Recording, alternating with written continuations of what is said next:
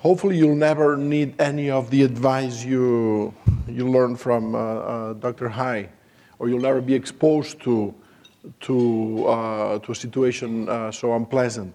But it's very likely that in your professional life you will end up seeing patients with cutaneous lymphoma. So let's do like a quick overview of cutaneous lymphomas. And the complexity of cutaneous lymphoma has increased enormously in the last few years. As we learn more about the skin immune system, for instance, now we know that there are more lymphocytes living in the skin in a homeostatic way than in the blood. So there's a huge population of cells, of T cells and B cells in the skin in normal circumstances.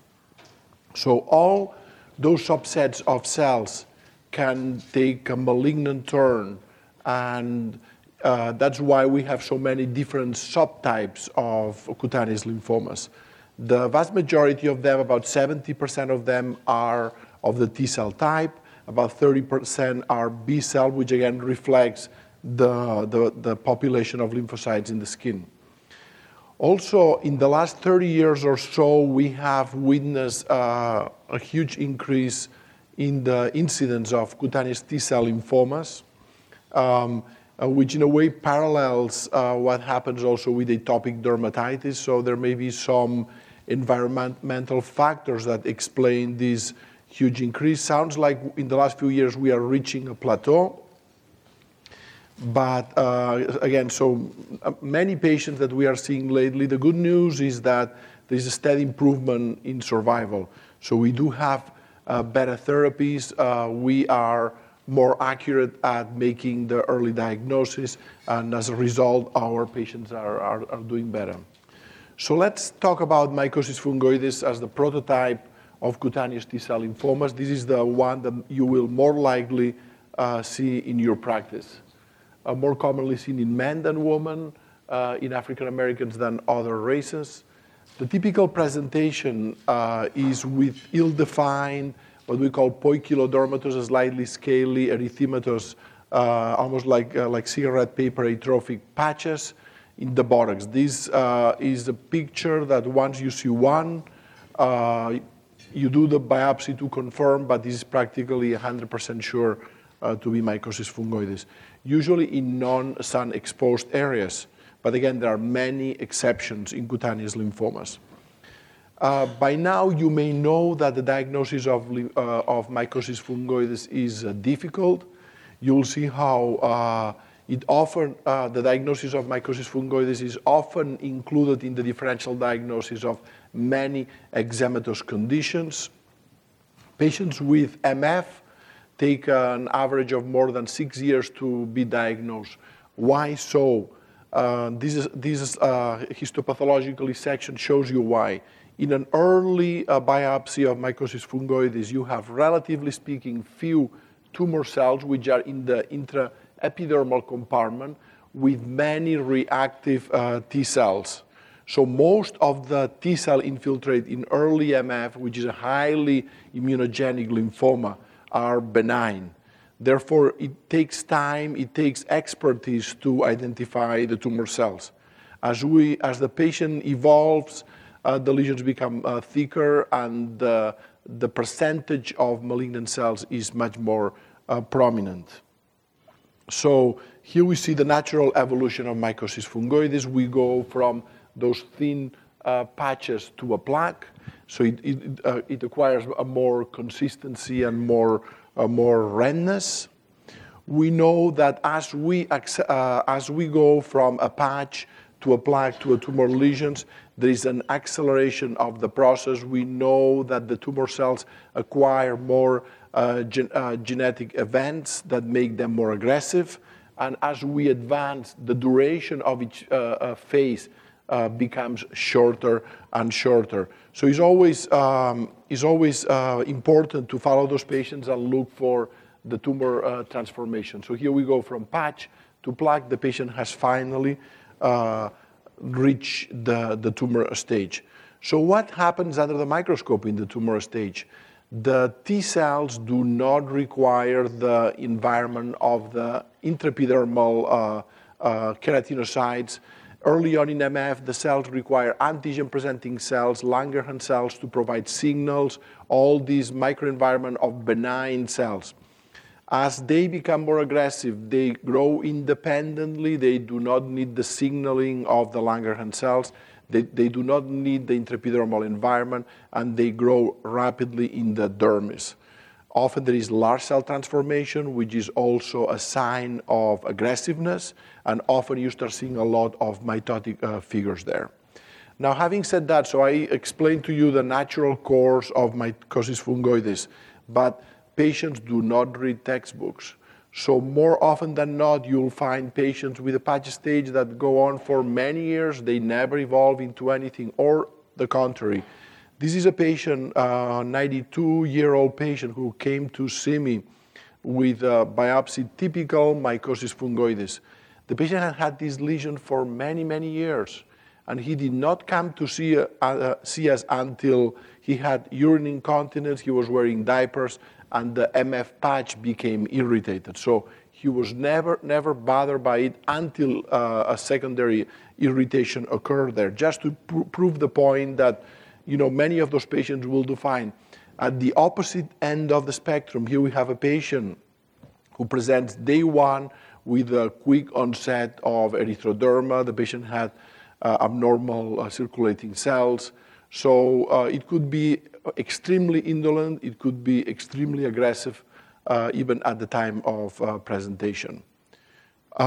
We now know that T cells have high plasticity depending on the stimulus of exposure, depending on the signaling from antigen-presenting cells, depending on the overall immune system. They can be skewed towards the Th1, Th2. Now we have the Th17, i.e. psoriasis. We have a Th9. And all those flavors of T helper cells, they secrete a different cytokine profile and will result in a different clinical expression. And that's why there are so many phases of mycosis fungoides. We talk about the poikilodermatous presentation as the prototype, but you may find patients who present with like postular presentation like this one. And most people will not think of mycosis fungoides here. But this is clearly ill-defined patches with a postular component. There are neutrophilic-rich variants of mycosis fungoides. Look at these patients with very thick, this micaceous scale, the intergluteal fold involvement, very typical of psoriasis, a little more asymmetrical, if you will, but clinically, any of those like single lesions may resemble closely psoriasis. Even microscopically, some of those cases, at low power, they look like psoriasis. And not until we go high power, not until we look carefully, we will find the tumor cells. At the opposite end of the spectrum, some patients very much like lichenoid, a very thin epidermis, very poikilodermatous presentation. You can have hyperpigmentation, you can have hypopigmentation. The hyperpigmentation is often due to melanoderma or pigment drop into the dermis, but in some cases it's due to hemosiderin deposit, like this case here. So you can have patients presenting with mycosis fungoides resembling a pigmented purpura or Schamberg's or lichen aureus.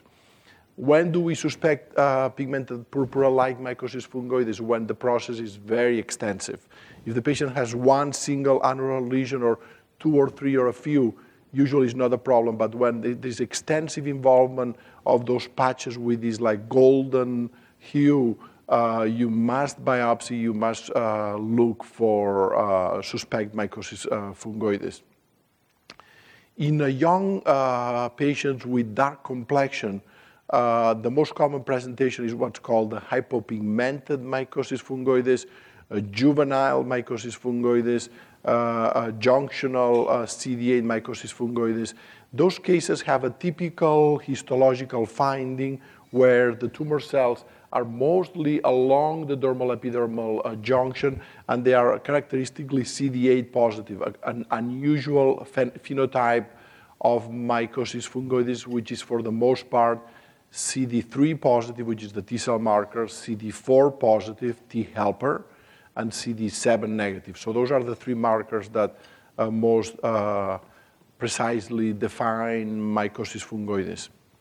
So to further complicate the issue, so I've shown you how MF can present with 1,000 faces. So reactive dermatosis can also mimic, can also be misdiagnosed as CTCL. So at my cutaneous lymphoma clinic at Northwestern, we see every week like 2 or 3 new patients, and my first duty there is to make sure we are not missing one of those reactive dermatoses. So I've seen patients presenting with, can anybody tell me what's going on here? This is not MF. This patient has morphea, especially the patients who have morphea with an overlap with lichen sclerosus clinically can look very much like mycosis fungoides. And furthermore, microscopically, you may find a few scattered lymphocytes along the dermal epidermal junction that can be misinterpreted as mycosis fungoides. Those 2 patients had lupus, more like chronic discoid or subacute cutaneous, and this patient had what's called actinic reticuloid or chronic actinic dermatitis, an eczematous phorodermatitis, which is characterized microscopically by the presence of abnormal T cells. So patients with actinic reticuloid often, when biopsied, maybe if not directly called mycosis fungoides, they may be called chronic lymphocytic dermatitis with atypical T cells. So you must entertain the possibility of mycosis fungoides. So be aware of all those benign conditions that could mimic cutaneous T cell lymphoma. Another variant that you should be aware is what's called the folliculotropic or pilotropic mycosis fungoides. Those patients are characterized by the presence of tumor cells, T helper cells, also infiltrating primarily the hair follicle. So they do not go along the dermal epidermal junction, but just at the follicle. So that's why the clinical presentation is completely different than conventional mycosis fungoides. They go where the follicular units are. The highest density of pilosebaceous units is in the head and neck area. Therefore, those patients are going to have lots of involvement in the head and neck, which, as you know, is not a common site for conventional mycosis fungoides. So completely different clinical presentation. Those patients present with alopecia. Pruritus is very severe. Microscopically, we see lots of eosinophils. Even on the blood, we may find eosinophils, a cell type that we do not see in early mycosis fungoides. Eosinophils could be seen in advance, but in early MF are extremely uncommon. So what's important to remember about folliculotropic mycosis fungoides? Different body distribution, the pruritus, the eosinophils, alopecia, and most important that it has a poor prognosis. The prognosis is even worse than tumor stage mycosis fungoides. We don't know exactly why, but one of the lesions may be that folliculotropic MF does not respond well to topical creams, does not respond well to skin-directed therapies. Again, because the tumor cells are down into the follicle, creams, phototherapy, unless you use PUVA, unless you use electron beam, are not going to reach where the cancer cells are. So we have found that folliculotropic, the same way that conventional MF can mimic any benign condition of this inflammatory condition of the skin, folliculotropic MF can also imitate the pathology of the hair follicle, from alopecias to folliculitis. So here's an example of a patient that looks with what resembles like a cicatricial alopecia, probably clinically and pathologically.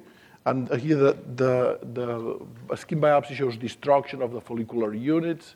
And in some of the follicles, we see all this edematous material. That's what's called follicular mucinosis. Often patients with folliculotropic mycosis fungoides, they have this mucinous destruction of the follicle, which is called follicular mucinosis. Now, young patients often have localized lesions of follicular mucinosis, which is an idiopathic, entirely benign condition. But if you receive a biopsy reported as follicular mucinosis, the process is extensive and especially is accompanied by alopecia. Be aware that this may not be plain and simple follicular mucinosis, but rather the folliculotropic variant of mycosis fungoides. Folliculotropic mycosis fungoides may resemble alopecia areata, like this patient presented with what looks like ophiasis, but notice how in the intraepidermal compartment there are also lots of tumor cells, and the patient did have other patches which were more typical conventional mycosis fungoides.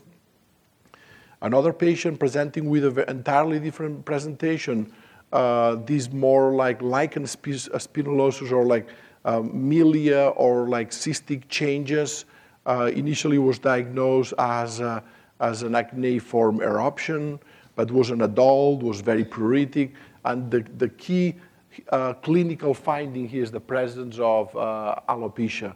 Often, patients with folliculotropic mycosis fungoides, they have hair loss involving the eyebrows. Another unusual, even more unusual variant is what we call syringotropic or palmoplantar variants of mycosis fungoides. In syringotropic mycosis fungoides, the tumor cells are mostly clustered around the eccrine unit. Syringotropic mycosis fungoides often presents with this what we call a punctate erythema, which could be in palms and soles, could be anywhere. And very frequently, patients with syringotropic changes also have folliculotropic changes. So all adnexa, the sweat glands, and the hair follicle may be involved in some of those patients. And this is the biopsy showing the infiltrate mostly around the eccrine coil. All right, so if we go down the classification of cutaneous T-cell lymphoma, we've talked about the conventional MF, we've talked about folliculotropic MF, and then there are what's called pagitoid reticulosis, granulomatosis, slag skin. Very unusual. I guarantee you, you're not going to see those patients. I've seen like 1 or 2 cases in 20 years seeing patients with MF. They present with those like exuberant folds in intertriginous areas. Microscopically, they present with what looks like a granulomatous process with large multinucleated giant cells with fragments of elastic fiber. So there is destruction of the elastic fiber network, which gives all this redundant slag appearance to the skin. What we see often is this intertriginous presentation of MF, which microscopically also shows intertriginous abnormal cells, but if they are treated promptly, they never develop the granulomatous pattern, they never develop this slag skin presentation. This is pagitoid reticulosis. This is probably the most extreme case of pagitoid reticulosis I've seen.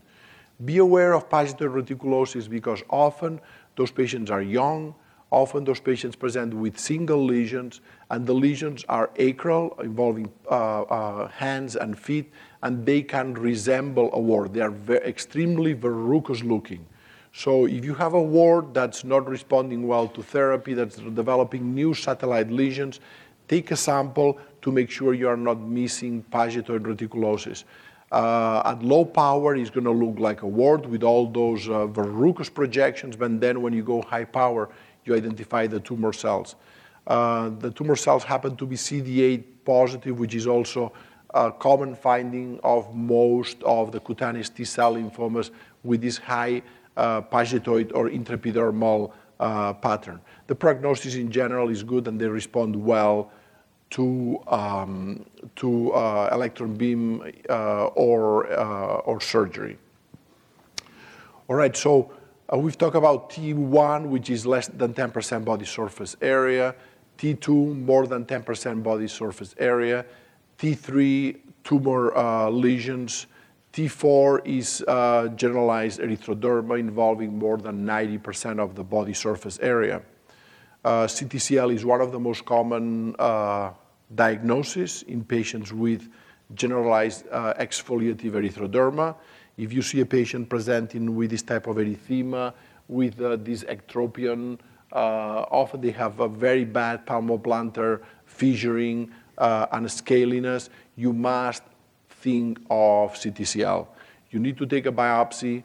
Keep in mind that if the patients have Sézary syndrome, which is the leukemic variant of CTCL, the money is on the blood. So you may do a biopsy. The biopsies are often reported as spongiotic dermatitis. You may even find eosinophils, which may suggest an atopic process, yet the abnormal cells are on the blood. So send blood for peripheral blood smear evaluation by a hematopathologist. If your institution has good hematopathologists, they should look for a Sézary count. If you do not have access to hematopathology, send the blood for flow cytometry. Flow cytometry will identify an abnormal T cell population with a high CD4, CD8 ratio and deletion of T cell markers like CD7 and CD26.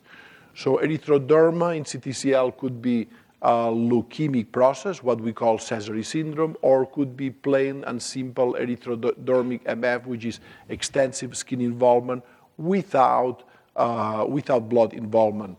Obviously, in African American patients, it's more difficult to identify erythroderma. This patient had massive adenopathy, which is an important clue that we are dealing with a lymphoma.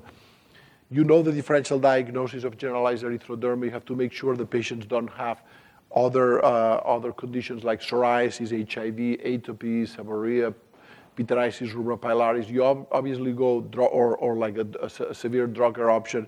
You go through the differential diagnosis of erythroderma, then you take your biopsies. You always examine the blood carefully, but once you find this type of massive adenopathy, you can be certain you are dealing with CTCL. So Sézary syndrome, the leukemic variant of CTCL, those are the Sézary cells, highly cerebriform, large lymphocytes that we see in the peripheral blood. Those patients are miserable. Pruritus is a huge problem. We now know that those the cells express some markers which are unique for Sézary syndrome. There are certain, so Sézary syndrome is not just the leukemic variant of mycosis fungoides. We now know that there are certain molecular markers that are unique of Sézary syndrome and are rarely seen in mycosis fungoides. Remember that the skin biopsies are often non-specific. You also should check HTLV1, a retrovirus which can produce a lymphoma leukemia, which very closely resembles clinically and microscopically Sézary syndrome. HTLV1, a virus common in Asia, common in people who have lived in the Caribbean, sometimes post-transfusion, presents with erythroderma, presents with high leukemic cells in the peripheral blood, which very closely resemble Sézary syndrome. There are also CD4 T cells. So B2 will be when the patients have more than 1,000 cells. That's what we are looking for. And again, if you have no access to hematopathologists to review the morphology of the cells, send for flow cytometry, which will identify this abnormal phenotype with a very high CD4 to CD8 ratio. This is a patient who had mycosis fungoides for a long time and now was referred to us. Is the patient progressing to Sézary syndrome? So any clues of what could be happening to this patient? So an interesting observation clinically is that all those folds are spared. This patient had mycosis fungoides, was on phototherapy, and had a burn, a very severe burn. And so this may be erythroderma may be a complication of the treatment. So the patient was like freaking out. The doctor called me, I think my patient is developing Sézary syndrome. This is just simply a severe burn. The opposite thing may happen also, what we call the sanctuary effect. This patient is on phototherapy, and the sites which are not exposed to sun are the only areas where you find tumor lesions. Usually that's a an impending sign of tumor progression. Those patients in general, they do not respond well. So what's the standard workup once you are thinking of mycosis fungoides? Do a biopsy. Remember that you may have to do multiple biopsies. Remember that if you suspect mycosis fungoides, it's very common that the first few times is going to be missed. You may have to follow them a few times, and eventually the biopsy may yield positive results. Don't be shy. If there is different morphology from side to side, you may want to take more than one biopsy. Request immunohistochemistry. Remember, those high CD4, CD8 ratios, depletion of CD7 are very important. And also send tissue for T-cell receptor gene rearrangement. The presence of a clone is confirmatory, or not in all the cases, but is important to support your clinical and pathological impression of a lymphoma. In terms of peripheral blood, we do CBC, comprehensive chemical panel, serum LDH, to all the patients. If the patients have more extensive disease, we may also send the blood for Sézary count, for gene rearrangement, flow cytometry, and that is when we do further studies like the PET-CT scans, lymph node biopsies if they have massive adenopathy, but there is no need for bone marrow biopsy. That's not part of our workup unless there is other clinical indications, like for instance, severe cytopenias, which may indicate that the bone marrow is replaced by tumor cells. Highly uncommon. All right, so that's all about the clinical presentation of CTCL. Let's talk a little bit about treatment. Those are the survival curves of mycosis fungoides based on stage. Notice how patients there is a big difference between T1, which is again less than 10% body surface area. Those patients in general, they do not die of lymphomas unless you are just seeing the tip of the iceberg at the very early presentation. Once the patients have more than focal involvement, the survival curve gets worse and worse all the way down to level 4 with an average survival of about 2 years. Early stages of mycosis fungoides, 1A, 1B, up to 2A, are treated in general by dermatologists. We do not need the help of the oncologist until we reach the more advanced stage. So what do we do for patients with localized disease? Emollients, corticosteroids work well early on.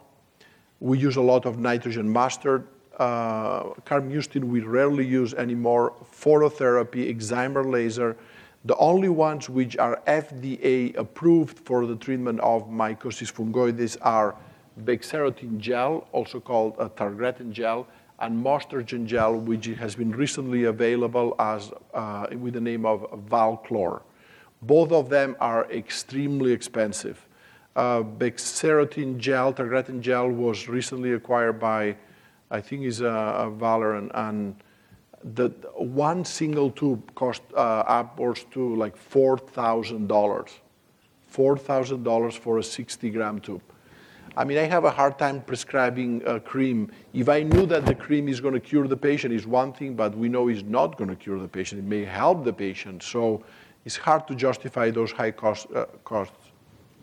And we are now doing some clinical trials with other treatment modalities. So topical corticosteroids work well. We use potent corticosteroids, class 1 or class 2.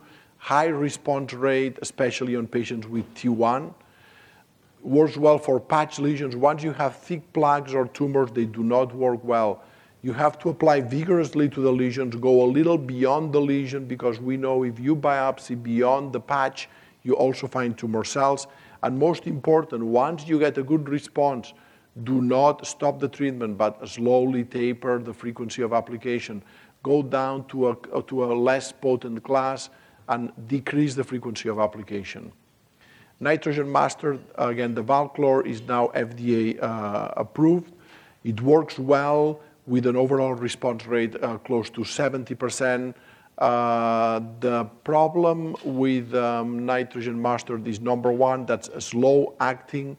median time to response can be up to 1 year. So you need to prepare the patients that the response is slow. And also contact dermatitis, especially allergic contact dermatitis, are common. About 50% of the patients can have them. With the new Valchlor is probably close to 50%. That the presence of a contact dermatitis does not preclude from the treatment. We have observed patients who have horrendous contact dermatitis just to completely resolve after they have those severe reactions. So to offset a bit the incidence of irritation, we often combine Mostergen with topical steroids. That allows for the use of less of the chemotherapy. Remember, meclorethamine or nitrogen mustard is an alkylating agent. So you can get the best or a similar results with less use by alternating maybe every other day the nitrogen mustard and the cortisone creams. There's not much literature about that, but that's one of the tricks we use at our cutaneous lymphoma clinic. So pretty much faster results with fewer evidence of dermatitis.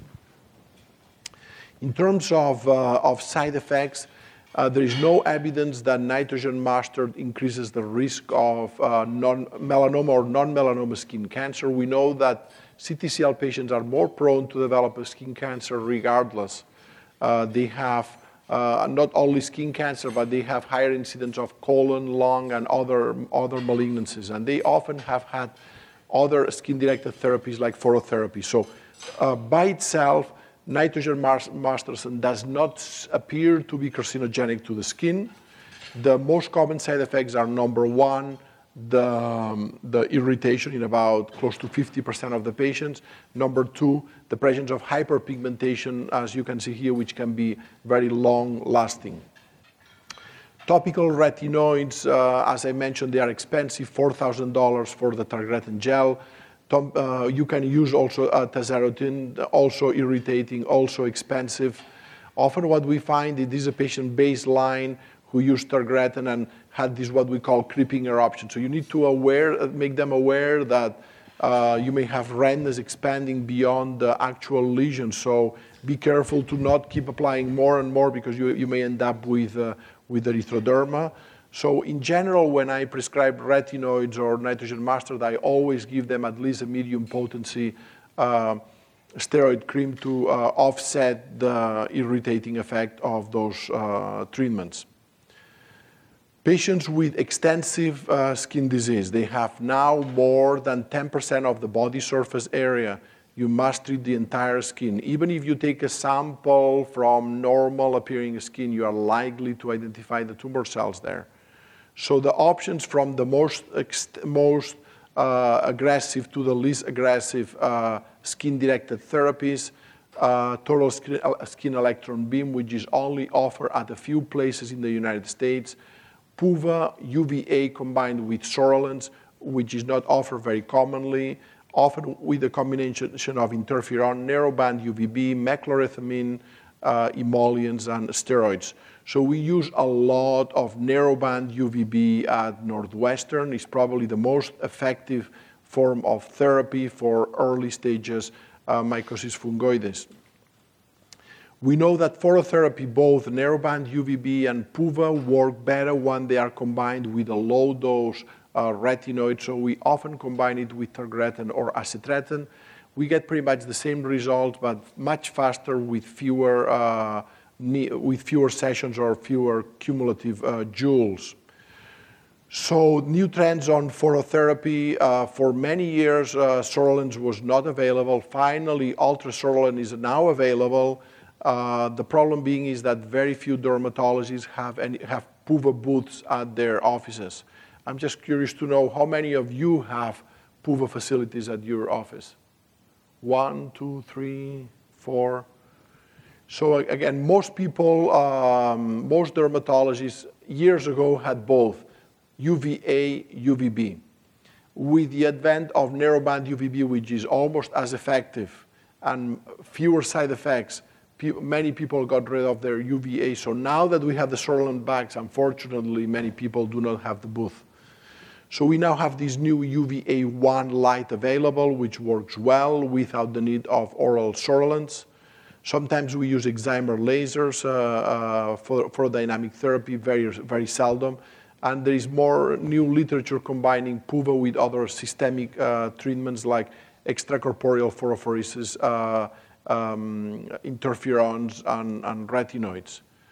Cutaneous T-cell lymphoma is highly sensitive to radiation therapy, as you can see here. We use radiation for conditioning before an allotransplant.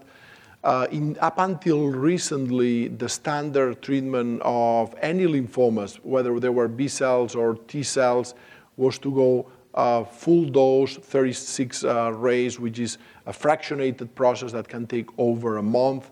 Now at Northwestern, we are finding out that even a single fraction, low dose electron beam can do very, very well. So we published recently our data with just about 4 or 5 grays, 1 or 2 fractions, extremely good results without the need of all the complications of chronic radiation therapy. All right, so we talk about all the spectrum of skin-directed therapies. There is a lot to offer to our patients. Once you reach a point that the lesions are thick, once you reach a point that there is folliculotropism, tumor development, adenopathy, you need the help of an oncologist. What's available out there in terms of systemic therapies? The ones approved are bexarotene, which is the oral targretin, romidepsin, and vorinostat or Zolinza. Those two are histone deacetylase inhibitors. One is oral Zolinza, the other one is IV. Those are the 3 only approved ones, but there are many other treatments that we use much more frequently.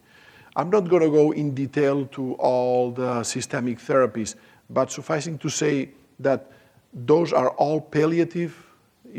So you need to know that it's palliative, not curative. So once we get a good result, you need to maintain the remission by doing some other form of skin-directed therapy. So we prolong the good results by providing maybe nitrogen-mastered phototherapy or oral retinoids in between chemotherapy and chemotherapy. So quality of life obviously is very important. Again, pruritus is a huge problem, and systemic therapy is going to help. And again, those maintenance protocols are becoming very important in the treatment of CTCL. Just to mention the most effective chemotherapies that we use for debulking patients who present with this type of tumor lesions, they are not obviously going to respond to any form of skin-directed therapy. So we use Doxil or pegylated doxorubicin with good results, gemcitabine, a purine analog, pralotrexate, brentuximab, which is a CD30 fusion protein, romidepsin, again, histone deacetylase inhibitors are becoming very important in the treatment of CTCL, not only IV and oral, but now we are also experimenting with topical creams that are HDAC based. And finally, combination chemotherapy, which can work especially with aggressive lymphomas. In general, cutaneous T-cell lymphoma progresses in the skin. So patient goes to the patch plaque, tumor lesion development, but sometimes the patients are doing very well, and that happens often in people who are on oral retinoids, and the systemic progression may be internal, so they may have perfectly clear skin, yet you have to feel for those nodes because this may be where the money is. So patients with CTCL, regardless of what happens to the skin, always feel the lymph nodes. So we mentioned how histone acetylation is very important for transcription. We now know that inhibiting this pathway is becoming very important. So again, the ones approved right now, Zolinza orally does not work very well. Patients have horrible side effects like nausea. We never use this vorinostat. Romidepsin IV works very well. We use it all the time, and again, now working on the topical forms. So you are going to see patients with Sézary syndrome, erythroderma. Pruritus is a huge problem. You can not give them enough topical treatments of corticosteroids or antihistamines to treat this because they do not respond very well. You have to be careful for infections, central lines. They have those problems with ectropion, which can result in deafness. There are many other issues. Often the patients with erythroderma also have tinea, so we often give them antifungal, debridement of all those keratotic lesions of the palms and soles. Again, pruritus is a huge problem, especially so in advanced Sézary syndrome. So what can we do for pruritus relief? You must treat the disease. If you are dealing with a systemic problem, send the patient to an oncologist or send the patient to a clinic like ours where we do a multi-specialty approach to the disease. Topical steroids, antihistamines do not help. Emollients, proper skin care. Reduce the bacterial colonization is very important with soaks, with or wraps with Clorox baths, Dakin solution, dumb boros, antibiotics, antifungals as needed. And then we have little tricks like gabapentin, Lyrica, Aprepitant, but all those very expensive treatment modalities like Aprepitant is super expensive, in reality do not work very well. We know that as the patient advances to Sézary syndrome, there is the depletion of the normal T-cell repertoire to the point that patients with advanced Sézary syndrome are immune suppressed. They are very prone to develop Staph aureus infections. They are often colonized, frequently infected. You must be very watchful of those infections. Those infections, they also aggravate the lymphoma. For patients with Sézary syndrome, what works the best is extracorporeal phorophoresis, where we extract the cells, we separate the white cells from the rest of the cells, and in a way it's like a PUVA, but just directed on a thin film of the buffy coat of the peripheral blood, and there is an immunogenic response that helps fight the cancer cells. So in a way, extracorporeal phorophoresis is like PUVA, but for the blood rather than for the skin. Romidepsin, as I mentioned earlier, works very well, and alemtuzumab, which is Campath, extremely well, the problem being that now is not available. And finally, for patients with CTCL, we use a lot of transplant. So transplant, and now we are using reduced intensity, with chemotherapy followed with the transplant. Often they have recurrence, but the recurrence is less severe. The response rate is high, but you pay the high price of there is a mortality of close to 1/3 of the patients. If the patients are able to get a match-related donor, they do much better than if it's an unrelated donor. So you have to weigh the pros and cons, but people who have advanced disease like this patient, pretty much the only option for a long remission or even a cure is with the transplant. This is a patient actually who I've been following for about 10 years, is still doing very, very well. So we talk about that. And then there are many other treatment options that we are experimenting to, but I'm not going to go. So we are targeting surface receptors.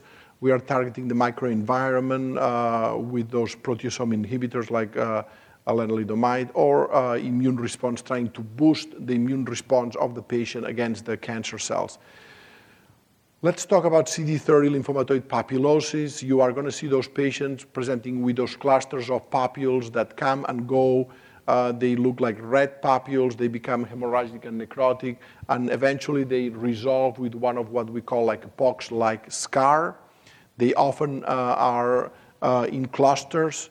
They may overlap with mycosis fungoides with this background of erythroderma.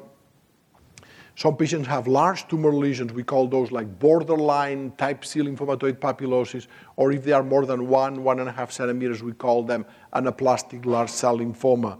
Keep in mind that those patients are more prone to develop other lymphomas, especially mycosis fungoides, but even internal lymphomas. So that's important to keep in mind. In terms of therapy, we do not have a cure for lymphomatoid papulosis.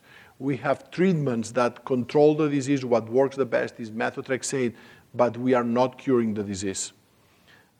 For those cases which are large borderline cases or anaplastic large cell lymphomas, radiation or surgical excision are the treatments of choice. Then there is all those unusual lymphomas that are extremely rare and most likely you will not be exposed to. One of them is what's called natural killer T-cell lymphoma. That's caused by a virus, Epstein-Barr virus, which can involve the nasopharynx, or what we also call lethal midline granuloma, or can be other sites without nasal involvement, but typically presenting with those hemorrhagic necrotic lesions, most common in Southeast Asia or Latin America. Microscopically, we see destruction of the blood vessels.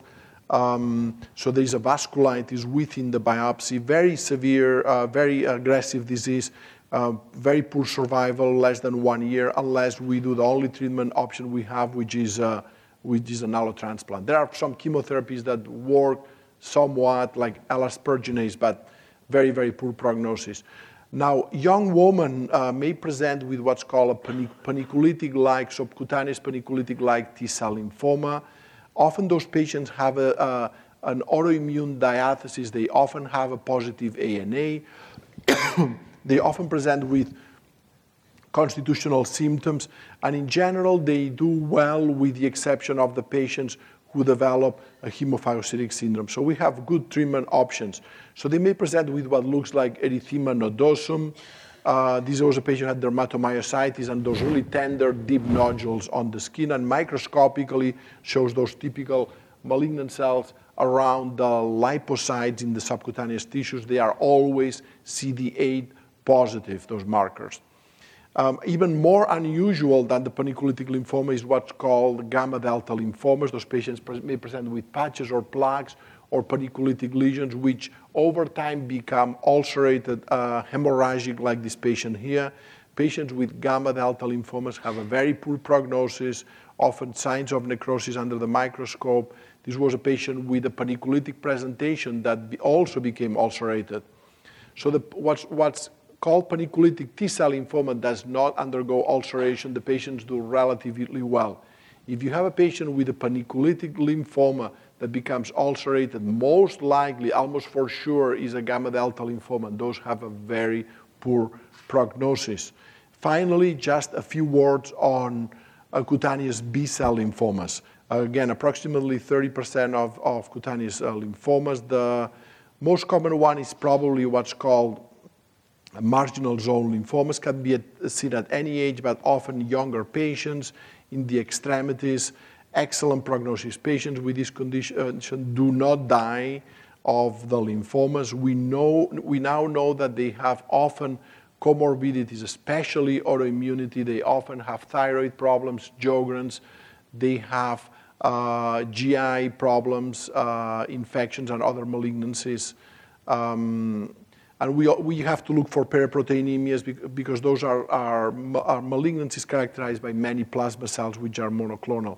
Typically, marginal zone lymphoma presents in the extremities with papules or clusters of cells, or clusters of papules, often also close to follicular units. And microscopically, as I mentioned, they are characterized by B cells with this plasmacytic differentiation, as you can see towards the periphery of this nodule. And microscopically, we'll find restriction of one of the light chains. So they are kappa positive, lambda negative. So much more positive for kappa than lambda with a high ratio. Follicle center cell lymphoma is also indolent. This one is more common in elderly patients, head and neck, torso. Usually they do not have systemic involvement. The course is very good, but not as good as the marginal zone lymphoma with approximately 95% a little more than 95% 5-year survival. If the patients have very extensive disease, you have to make sure you are not dealing with a systemic lymphoma. So those patients often need a bone marrow biopsy when they have extensive involvement. And finally, there are very unusual B-cell lymphoma, what's called the leg type, usually elderly woman presenting with chronic lymphedema and ulcerated tumor in the lower extremities. This is aggressive large cell lymphoma with a 5-year survival about 40 to 50%. So in general, they don't do very well, those patients. And an extremely unusual presentation, which is the intravascular B-cell lymphoma. Those patients present with those almost like purpuric lesions. They often have CNS involvement, so they come with mental status changes. There was a patient also with those like bruise-like lesions. Interestingly, when you biopsy even what looks like a cherry hemangioma, this patient we biopsied is like a cherry hemangioma and showed it was like completely filled of tumor cells inside the blood vessels. So what's the workup and therapy for cutaneous B-cell lymphomas? We do pretty much the same workup: LDH, chemical panel, PET CT scan. If abnormal, we may consider bone marrow biopsy. Remember I told you for T-cell lymphomas, we do not do bone marrow biopsies. For B-cell, we often do them, especially if the PET CT scans are abnormal. Look for a paraprotein if you have one of those marginal zone or plasma cell-rich infiltrate. Marginal zone lymphomas are extremely indolent. Observation is fine. Intralesional analogs, excision, electron beam radiation. Very seldom on B-cell lymphomas we use rituximab. So patients with extensive follicle center cell lymphoma, we will treat them with CHOP with rituximab, unless it's very localized, where we do localized radiation. And for patients with these aggressive large cell type lymphomas, like the leg type, we need polychemotherapy with rituximab too. And I think that's all I have for you. I thank you all for your attention, and if you have any questions, I'll be happy to entertain them. Thank you very much.